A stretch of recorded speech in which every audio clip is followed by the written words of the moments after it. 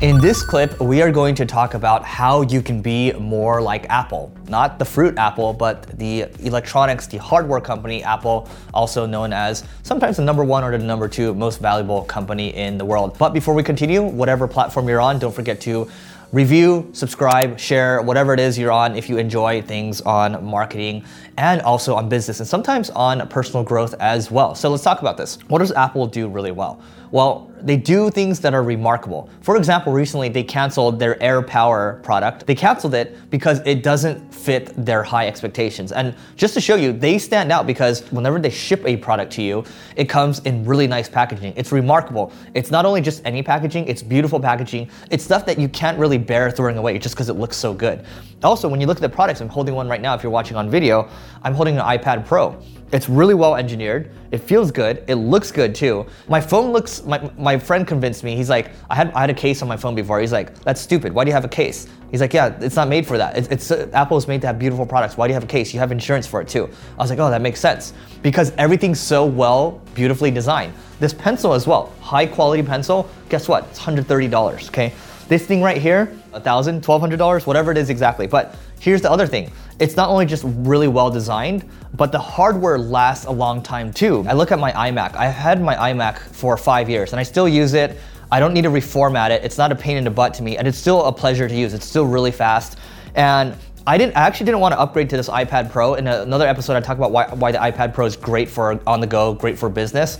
I've been using my Mac Pro for the last couple of years, and it's been great because it's fast. I get a lot of work done on it. I'm happy working on it. I used my iMac for a long time, my Mac Pro for a long time. We have MacBook Airs for a couple of years here. This thing, the battery life is incredible. It's way better than my MacBook Pro. I can use this for 5 hours straight. I can watch videos, things like that. My battery will only drop to 70%. So everything about Apple, it's just, you have good quality, you have good packaging, everything's very meticulous. And they only focus on a couple of things that they're actually good at before they focus on extending their brand too much. So how can you be like Apple? Well, the first thing you can do is you can focus on quality. Second thing you can focus on is design as well. So again, looking at this pencil, also looking at the apps. Their app ecosystem they actually make a lot of money from their app ecosystem, and that's where they're going in the future. So number 3 is knowing the right time to diversify, because now they're going more into services. They have Apple News now. Apple Music has actually just beaten Spotify.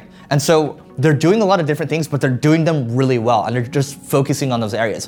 One of the struggles I faced when I was starting my business was trying to do too many different things at once. So one second is like, I have this magic website, and then another second is like, oh, I have this this IT website, and then I have this self-help thing too, and then I'm just trying to do too many different things. But when you focus in one area, so let's say I focus on marketing, things get a lot easier. So my kind of word of caution to you is Apple stays focused around kind of technology, and they do a really good job of it, and they do a good job of serving people within their ecosystem. So, you know, Apple Music, things like that, right? So kind of, if you're gonna diversify, first get good at something and then diversify, but stay within that ecosystem. Otherwise, you're gonna find yourself struggling, okay? The other thing too is when you do branding well, like Apple, it's just an apple, literally. There's like a little bite in the apple and that's it, right? And people just start talking about it more and more. And then when you have quality too, just Apple, Apple, Apple. I start to love it so much because when you buy something, you're making a decision. It basically is, it's a status symbol, right? When you buy something, let's say you buy a car or whatever, it doesn't matter what car you buy. Let's say you buy a chair, it doesn't matter. Your status either goes up or down. What I mean by that is, if you buy a nice car, your status goes up. But guess what? You're gonna have to go to your wife or your spouse or whatever and then justify what you just purchased, right? So then you have status there too. Your status goes down with your wife for buying that nice car because you're being stupid. Where am I going with this?